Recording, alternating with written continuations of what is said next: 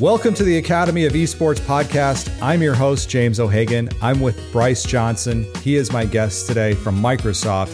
He is the inclusive lead for Microsoft and probably best known for the adaptive controller that Microsoft has released within the last year. Bryce, thank you for being on the Academy of Esports podcast. Yeah, thank you for having me. Absolutely. And I know we've had a lot of conversations back and forth through LinkedIn, I believe.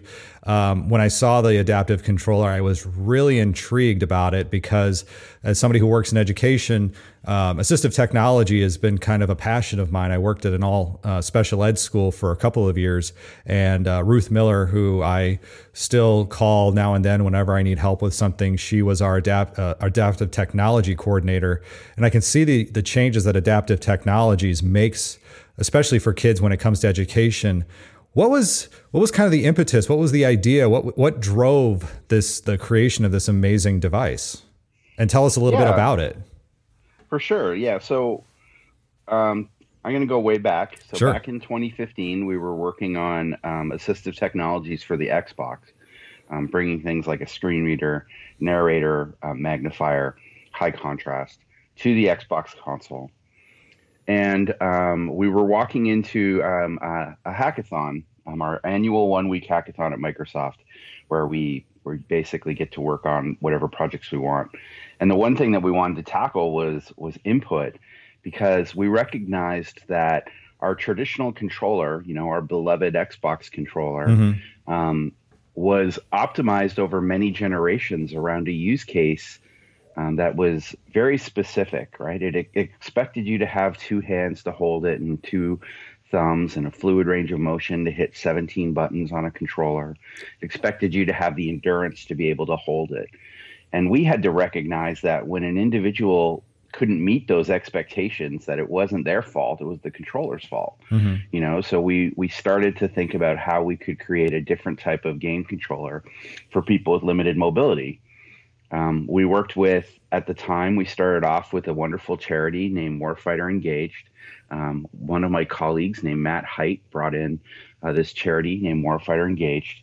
And they brought in a veteran named Sergeant Josh Price, and they showed us like what Josh used to game, basically. They would take a traditional controller, they'd crack it open, they'd wire things to it, they'd solder things to the board, and they'd build a very custom rig for Josh. And that event, that catalyst, was basically where we started. And we started to include more gamers with disabilities. We started to reach out to more gamers with disabilities. We started to reach out to more charities. We developed the adaptive controller. It actually took 3 years to develop the adaptive controller before we launched it. Yeah. So it took a long time, but we got there, and we're very happy with the results, and we're thrilled with how it is being received by people.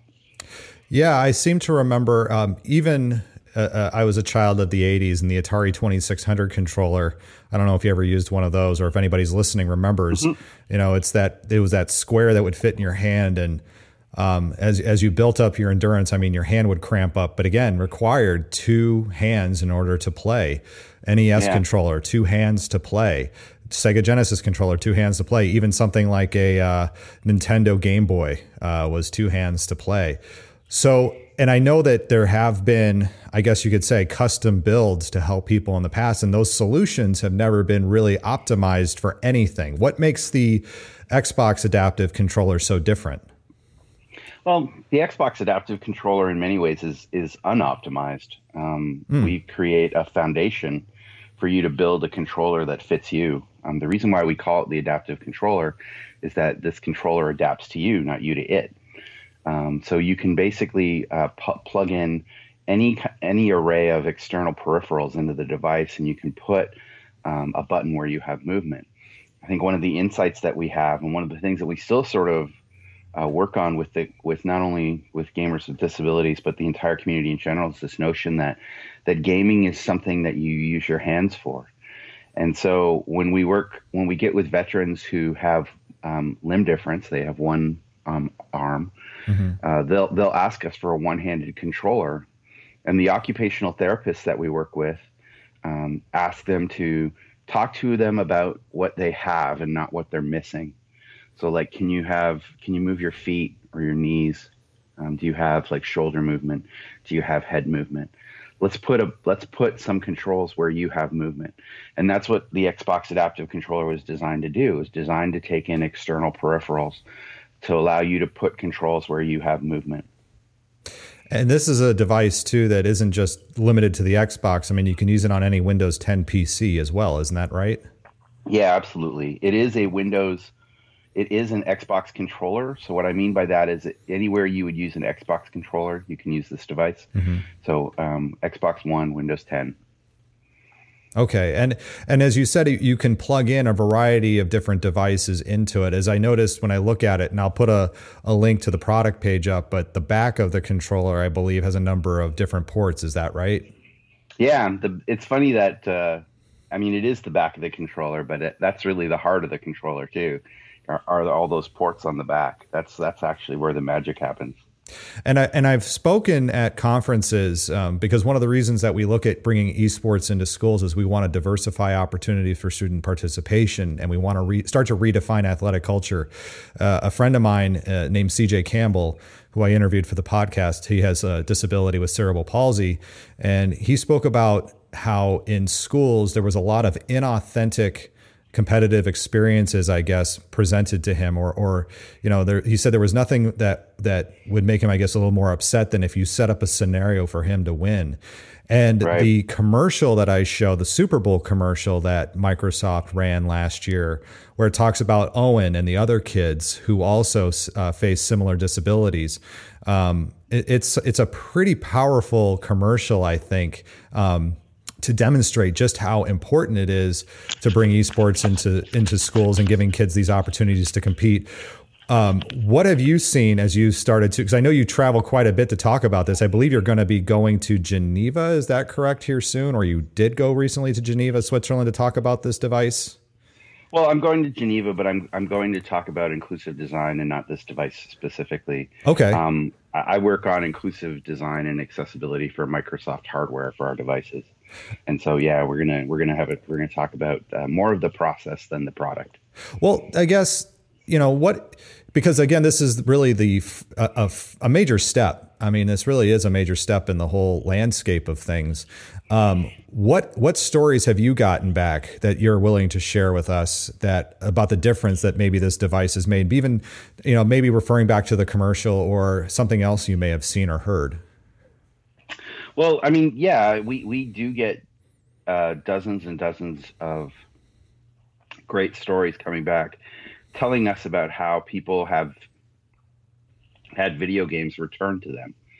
And so what I mean by that is like, typically when you have an injury and you become disabled through an injury, like let's say a spinal cord injury, mm-hmm. You try to figure out what you can get back from your life to make you kind of feel normal. And so we definitely have a lot of stories about people having video games sort of return to them because they thought they lost them. And those are always really good to hear. And we always want to figure out when we hear those stories, and to be honest, when we hear stories, the thing that we want the most is that we want people to keep telling the stories. Because I think when I said that this device is unoptimized, what I mean by that is that because you can use it so differently, we want people to tell the world how they're using it, with the hopes that someone who might be similar to them can see someone else doing it and then go, oh, I could do that, or figure that out. Because we know that unlike a traditional controller, which is, everyone uses it the same way, everyone uses this differently. So you kind of have to, there's a little bit of a barrier, not barrier, but there's a little bit of a curve to like kind of get used to it, or to wrap your head around how you would use it or what kind of movement you have. And we're working with not only individuals, but we're trying to like engage with occupational and recreational therapy communities, mm-hmm. To kind of just give people like this idea that, hey, maybe gaming is for you. I think what's really interesting for us as we kind of move through these therapy spaces is that a lot of those therapists look at gaming as a way to treat a patient, mm-hmm. A way to motivate, which is amazing. That's amazing work. We're still trying to just remind them that no, gaming is part of sort of living in modern society. Like, Fortnite is everywhere, Yeah. And if you want to participate in modern society, people should have the opportunities to be able to game. So we're just trying to get out there as much as we can into the world and sort of tell people that this is for you, and that there is a way, and let's work on it together to find a way for you to game. And we know, at least I go around, because in schools, I think over the last 20 years, we have not done a good job of honoring the importance of play, and gaming being a segment of play. I know that in schools, it's making a huge impact when we start to bring play back in. Because again, we've been so focused on testing, we've been so focused on high stakes, we've been so focused on the basic core subjects, where art, music, and play, recess especially, has gone away. I see this device as being a way for us to make sure that everybody, as you're in your commercial, you say everybody gets a chance to play, which I think is a great way to say it. Have you started to see your device now being used at the professional ranks? Are you starting to see the impact of how it is starting to especially as esports is starting to grow? Are you seeing yet any impacts that's taking down barriers of kids or adults who might not have been able to play in this space, as you were kind of alluding to before? They're coming back to it now. Are you seeing that change in like, say, the professional ranks of esports? I think we're seeing that potential. Mm-hmm. And I'm not sure if I can see the ranks yet, but I think, really early on, it might have even been talking to you, this idea of like, what is sport and how does sport proliferate? Mm-hmm. When we talk about traditional sports, like, you can go around and you can go outside and toss a ball around. Sure. No account required, and, but like when we're talking about esports, the entire sport is basically on someone else's system. You engage with it. In many ways, it makes it more approachable for a lot of people because of like things like you can dial in from your house. But we need to make sure that playing field's leveled. Like I think when we talk about esports a lot, everyone's talking about the big leagues, and no one's talking about the little leagues. And that the schools in my world. Right. Like, exactly. Like, and the playgrounds, right. And, so this idea of like, it basically made me start to think of like, well, what's Parks and Rec in a esports world, right? Like how do we make sure that our communities are involved in these things correctly? And how do we make sure that everyone has an equal opportunity to participate? And that's really exciting to me. Mm-hmm. So I definitely see a lot of people asking me about like how this device could work in an esports tournament. And to be completely honest with you, I think one of the reasons that we appreciate our device being a controller is that our device does not do anything that a typical controller does not. And that's because we want it to be able to be in tournament play. Right. We don't want to, like, I know that things like people with disabilities come up to me and they go, macros would be great.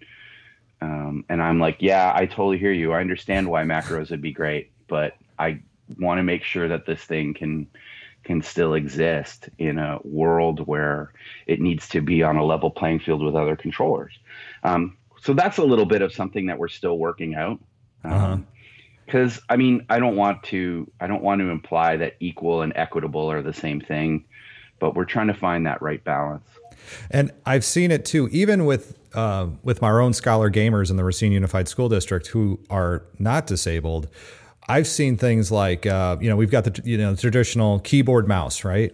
But I've seen kids who will change I saw recently where we have one student who plays with his keyboard in a vertical way. So his hand is actually turned. I see some kids who prefer to use it, especially with Overwatch. They prefer to use an Xbox controller hooked up to a PC.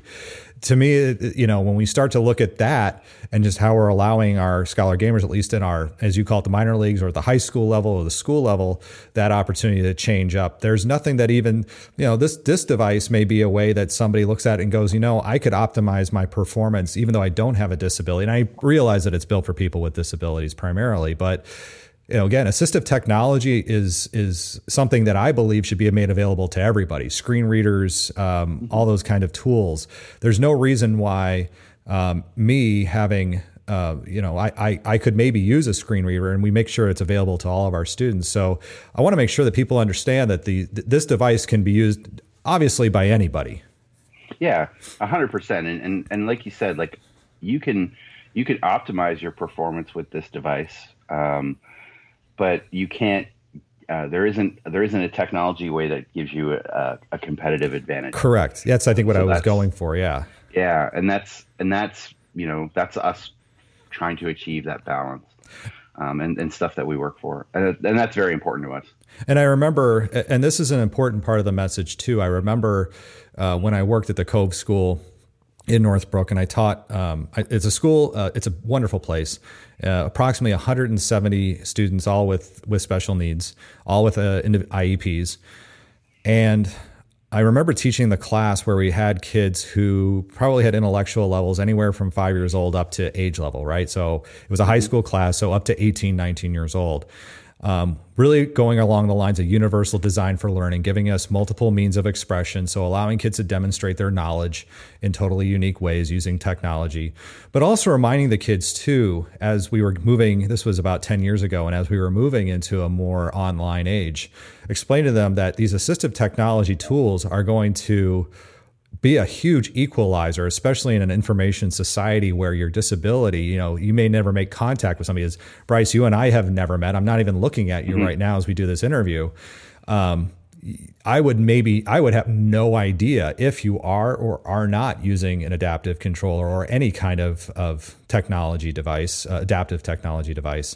So these tools become even more important as gaming is more social, gaming is more online as well too, because the kids who may have felt, I guess, put on the spot when they couldn't go to their friend's house and play. Again, now they can play. They don't have that, even necessarily the stigma of using anything different. Well, and you touch on something that for us is really vital to what we're doing, and it's really important, is that a lot of times people with with more severe limited mobility or disabilities don't have the agency to be able to go out into the world and kind of do what they want on their own, right? They need assistance. They need people with them. When we see these folks basically get into online worlds, they have the ability to make choices in a way that they don't necessarily have in their real lives. And it's really powerful. You see basically people who become themselves in a way when they're in an online world. They have an opportunity to express themselves in ways that they do not get to do in the real world. And when it comes to that expression of their identity in a gaming world, they can be whoever they want. We want people to express themselves however they want. And sometimes that means like us making sure that our avatars on Xbox Live have wheelchairs so that you can express yourself accurately, wheelchairs or canes or prosthetics.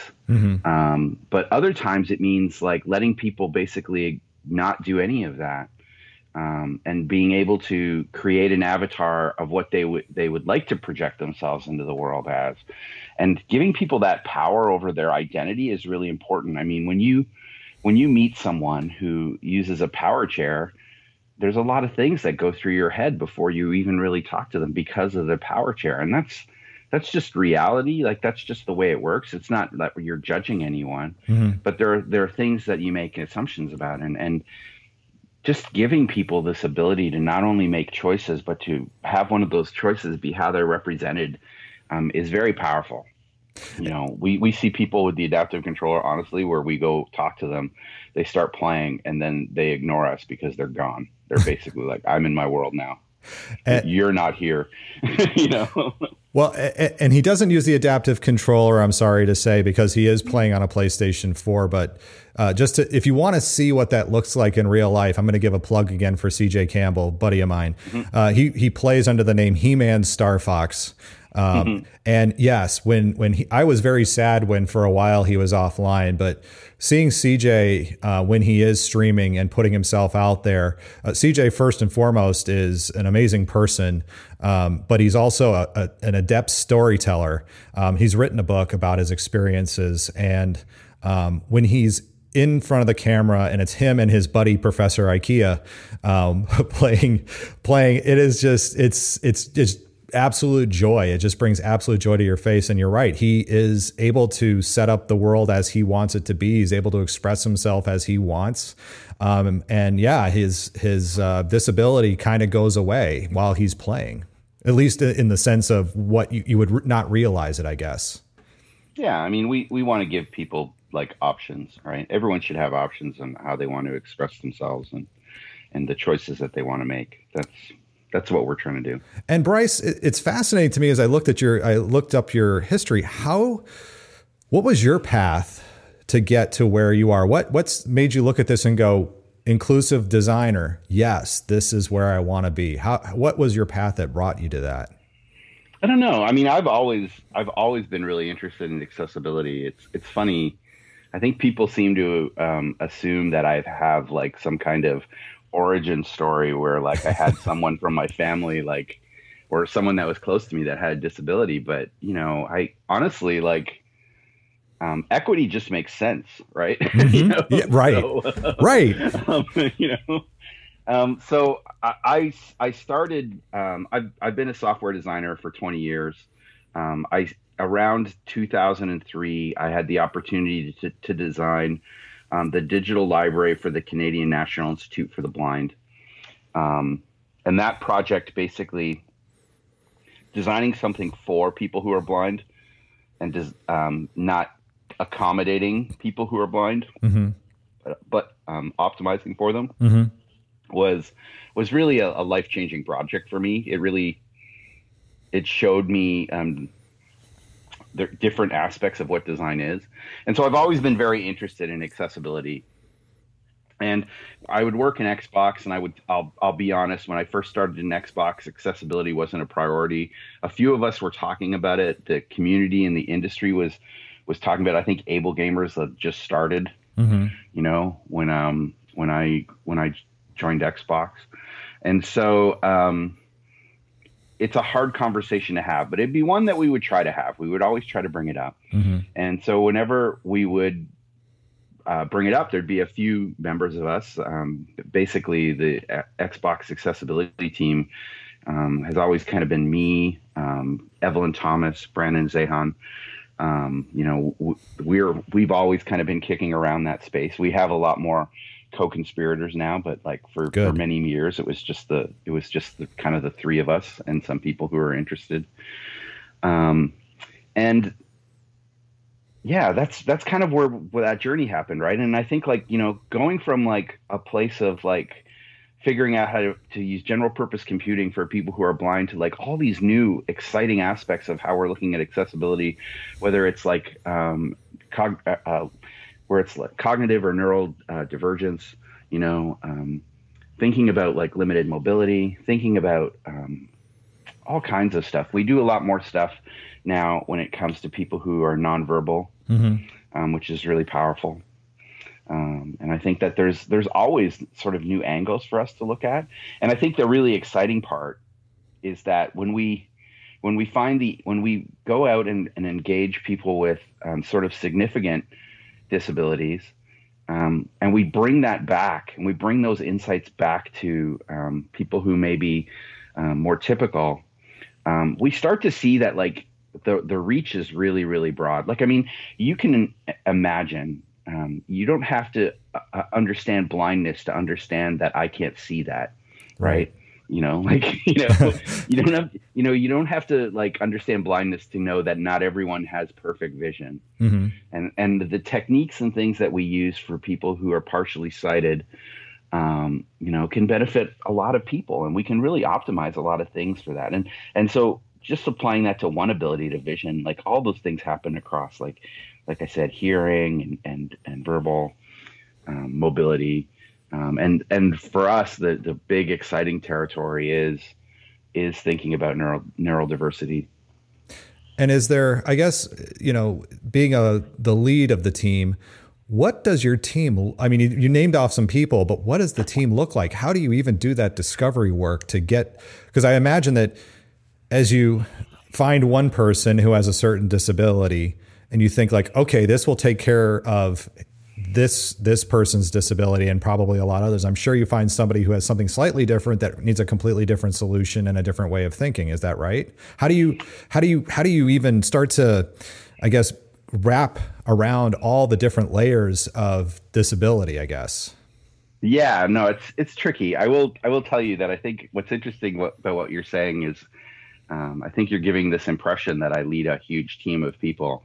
And the one thing is, at Microsoft, everything is about influence and not so much authority, if that makes sense. Okay. So what I mean by that is I actually, my main focus is I'm the inclusive lead for Microsoft devices. So hardware. I'm the hardware accessibility guy. Mm-hmm. And I have a team of a couple people. We go around and we talk to our teams, but I engage in this bigger community within Microsoft. I have peers in Windows. I have peers in Xbox gaming. I have peers in Office, and I have peers in Azure, and I have peers in Cortana and Bing and all those places. And we all basically try to find ways that we can collaborate and sort of build on each other's work. That's where it's really powerful. Like one of the things that we've, which is really powerful that I actually had absolutely nothing to do with, is the fact that we have a system in OneNote that we started for education called Immersive Reader. It's a product that we have optimized reading experiences for children who are dyslexic. And we also cover dyscalculia. We also cover, we cover dyslexia, dyscalculia, those types of learning disabilities. We're trying to make sure that our Office products and our web products and everything that we do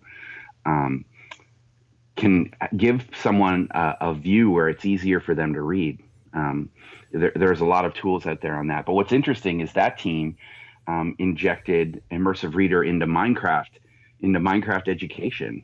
So when you open up something that you need to read in Minecraft, you can actually go into Immersive Reader and have a personalized reading experience if you're dyslexic. And so those types of collaborations are really kind of what we're all about. I think when the adaptive controller came out, we started to get teachers that asked us about it, and we didn't consider teachers when we were making it, but we sure as heck are now.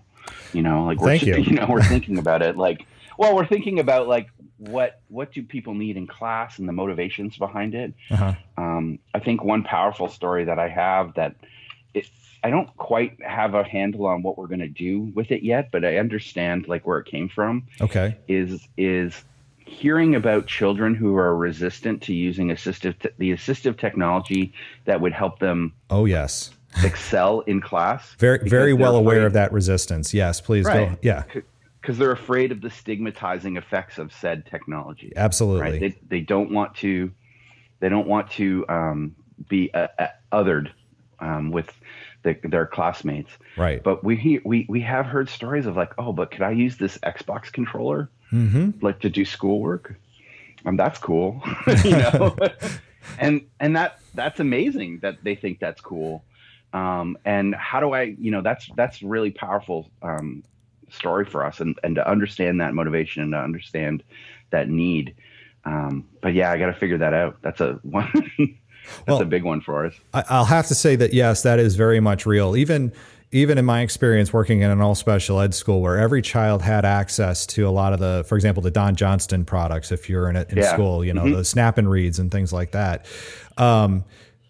Even if you had an entire class of students, and I would do projects where I'd say we were going to use all these tools, they still were hesitant to do it. But if the Xbox Adaptive Controller is going to be a device that is going to inspire a child enough, because it is Xbox looking ish, if it's going to inspire a child enough to become comfortable using that adaptive technology, then I'm all for it. Whatever it's going to be that's going to help again, erase whatever it is that's, or mask whatever their disability may be, and that's going to be the pathway that's going to help them to be successful, then I'm sure we're all for it. And if, like you said, the teacher who, the student who asks to use that device, by all means, please, yes, use that.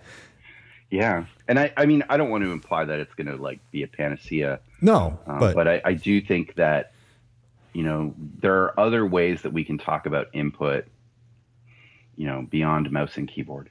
How's, I know, again, being as an inclusive lead, and I know your group is more than the adaptive controller. How's voice commands coming? I mean, are you seeing, because I know for a long time, the product that we used a lot was Dragon, I think it was Dragon Read Naturally. And it took a little bit of training. I mean, we had to teach kids how to use it, and then the computer had to be trained to the voice. But I noticed that my Cortana device on my Xbox seems to do pretty well when I give it voice commands. But what's the future looking like as far as just being able to naturally speak to your computer and have actions take place? Are you guys working in any way in that area? Well, we're always looking at ways to kind of do that stuff. And I think you can kind of see a little bit in our products of what we're trying to do. Dragon Naturally Speaking is a wonderful product. They're a valuable third-party partner that we work with. And we want to make sure that those experiences on Windows are there for people to use Dragon. We do have built-in things around dictation. So in every Office product, there's a dictate button, and it basically will let you use Cortana's. Oops, I said Cortana. My device turned on. I understand that. It's funny. It'll let you use our Azure Cognitive Services to do voice recognition. So in many ways, having the power of the cloud has better speech recognition than anything that you can kind of do locally. We all kind of understand that. We're working on that. So there is something that we're looking into, is that, but I would encourage you to look at Dictate. That happens in Office. It's actually really good. You can also do Windows H and basically have Dictate in Windows on any text field. And back to, I guess, the gaming world, obviously the adaptive controller is there.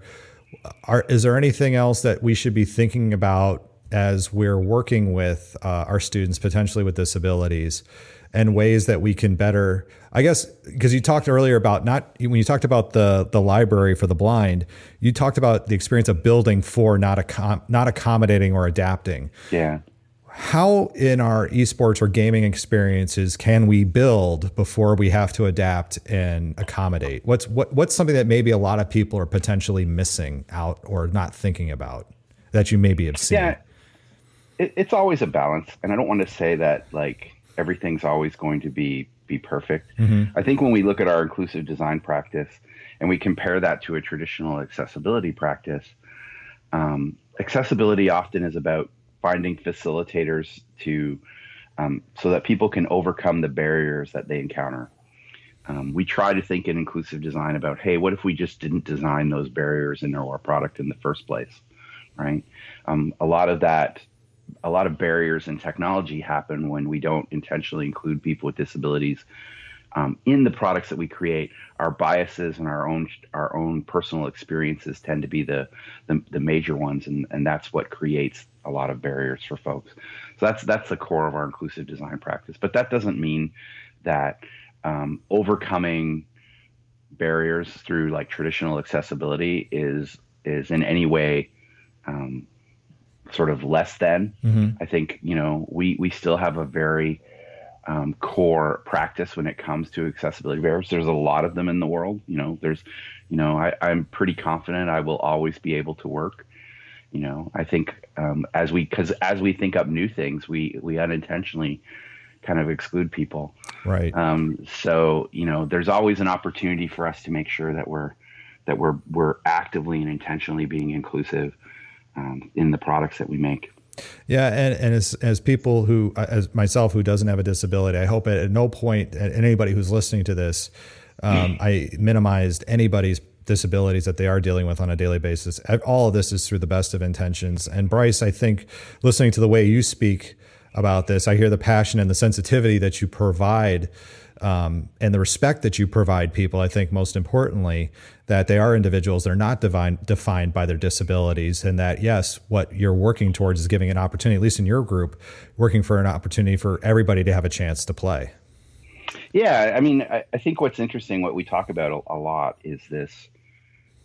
I appreciate people who aren't defined by their disabilities. Mm-hmm. I 100% appreciate that. And we're out there to empower all people, but we're also there to listen to people who actually are defined by their disabilities, because there are many people in the community who are defined by, and they actively identify through their disability. It's an important part of their identity. So, I'm the last person in the world that's going to tell someone how they should identify. Mm-hmm. I think what's really interesting is you can see someone who really does identify with their disability, and it's a core part of them, and they think about how they live their life through that, and they think about the barriers that they encounter, and they urge basically society to help them overcome these barriers or to eliminate these barriers. Mm-hmm. But then you always kind of also see, like, I started with the adaptive controller working with veterans, and I will say that there is this predominant sort of idea in the military community of adapt and overcome, mm-hmm. right? Yeah. And so that also obviously completely needs to be honored, right? Like this idea that for some people, yeah, it is about overcoming, but that just doesn't mean it's for everybody. Right. Well, Bryce, do you have any parting thoughts for us? Again, the adaptive controller, it's been out for a few years now. It's been I loved and championed, and rightfully so. But do you have anything to add before we conclude the interview? Yeah, I hope that people continue to experiment with the adaptive controller. For us, this is a journey. I think, we've learned a lot. It's actually only been out 14 months, but I hear you. It feels like it should have been here. I mean, to me, it feels like it should have been here longer. I mean, it just right. Seems like a kind of like a, oh, of course thing, but it's really not. But it's, I think it's going to change how people think about, especially as we're going into the next generation, the next right. Xbox. Even, I know PlayStation doesn't have their own device, and I know the competitors, but, the PlayStation 5 and what the experience that is, or Stadia, or, even as we're using a Nintendo Switch, I hope companies start to think along, like taking your lead and saying, we really do have to think about things for everybody. Yeah. And I think we've been encouraged by the fact that people still want to have this conversation, and we know it's going to take time. I think the one thing that we learned when it came out was just actually how long this journey is going to be. I guess we all kind of sort of hoped that when the device came out that we all dreamed of this, like, oh, we solved it, but then we haven't really, we knew that we weren't going to solve everything, but mm-hmm. like this idea of what is adaptive input and what is adaptive gaming is actually a lot bigger than I think any of us even imagined. And that always happens. You put something out in the world and there's lots of things you can't anticipate. Mm-hmm. So you learn and you adapt and you figure out how, where to go next.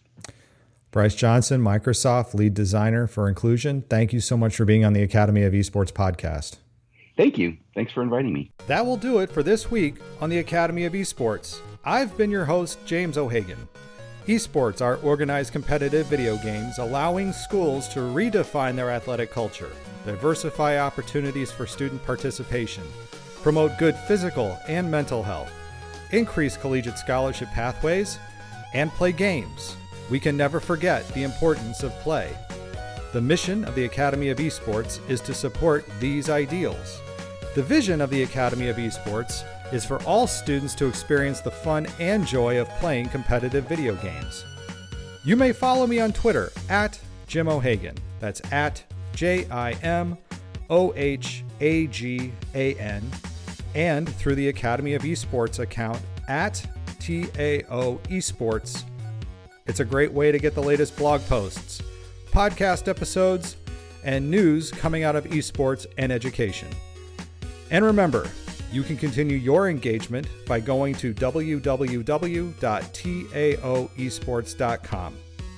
You can also connect through Facebook at www.facebook.com/TAO Esports. Thanks again for listening, and I look forward to our time again next week.